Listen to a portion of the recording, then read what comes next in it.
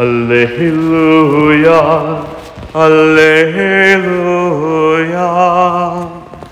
Alleluia, Alleluia. The Lord sent me to bring glad tidings to the poor and to proclaim liberty to captives. Alleluia, Alleluia. The Lord be with you. A reading from the Holy Gospel according to St. Luke. After Jesus left the synagogue, he entered the house of Simon. Simon's mother-in-law was afflicted with a severe fever, and they interceded with him about her. He stood over her, rebuked the fever, and it left her. She got up immediately and waited on them. Now after the sunset, all who had people sick with various diseases brought them to him. He laid his hands on each of them and cured them. And demons also came out from many, shouting, "You are the Son of God." But he rebuked them and did not allow them to speak, because they knew that he was the Christ. At daybreak, Jesus left and went to a deserted place. The crowds went looking for him, and when they came to him, they tried to prevent him from leaving them. But he said to them, "To the other towns also I must proclaim the good news of the kingdom of God, because for this purpose I have been sent." And he was preaching in the synagogues of Judea. The Gospel of the Lord.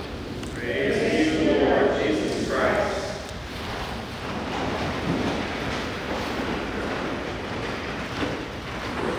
Weekdays can be hard. You all wind up in the midst of a conversation that's happening from Sunday to Sunday, so I apologize if this goes. So I have a kind of an allergy to corporatese in church speak. I don't think it does us very much good, and I think most mission statements are something I got in trouble for saying from the pulpit the last time, so we won't. The problem is, right, it's not that mission statements are bad by themselves, but if what we as a church are is self-referential, like if I am who I say I am because I say it, we're deluding ourselves. We're actually playing into the very same nonsense that allows me to determine whether I'm a man or a woman or a child or a cat, whether I'm... You don't get to determine yourself. Self-determination is an American invention. It's a lie. Nobody in history ever really believed it, and we don't really believe it, or we wouldn't try and make the founding fathers what we've made them, right? We only know ourselves in contradistinction to other people, or better, we only know ourselves in relation to other people. This is really important if you listen carefully to what the Lord says in today's gospel.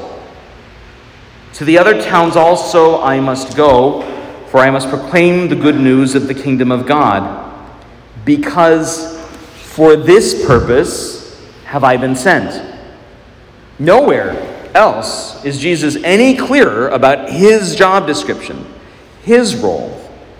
Nowhere else does he simply say, "This is the reason I got put here." But right here he tells us, in sum and toto, Jesus' mission statement right here, "I have come to proclaim the good news of the kingdom of God." Now, you have to unpack what that is and what all that means. Fine. But put it this way. If you think preaching, both in the specific sense, like what I'm doing right here, right now, and in the more general sense of what you're all supposed to be doing out there all the time, if you think that's somehow accidental to the gospel, you haven't read it yet. Because he makes very clear what he thinks this whole apparatus is for. It's the reason I'm constantly drumming home. This is not a Jesus club. This is not the God Costco. This is not where we go to get our religious goods and services. If you want that, there are plenty of other churches that will operate on that model. They'll probably give you a better discount than I can afford. That is not what we are about here, and it's not, at least in my view, how the Catholic Church understands herself, or how Catholicism and Orthodoxy have ever understood themselves.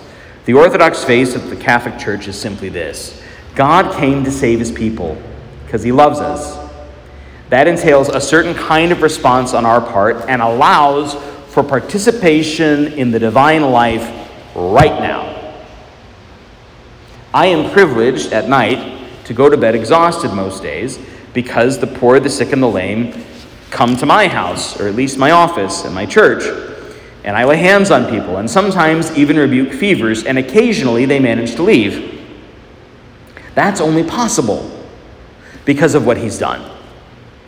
It's not because PJ is especially clever or devout or holy. You all stick around enough, you know he's not. Maybe the clever part, but certainly not the rest. But God chooses to work through the sons of men. The privilege that he gave to the sons of men is to do this. Angels are far smarter and far more competent, and yet that is not the work he has entrusted to them. He's entrusted it to us. God did not assume an angelic nature. He assumed a nature just like ours.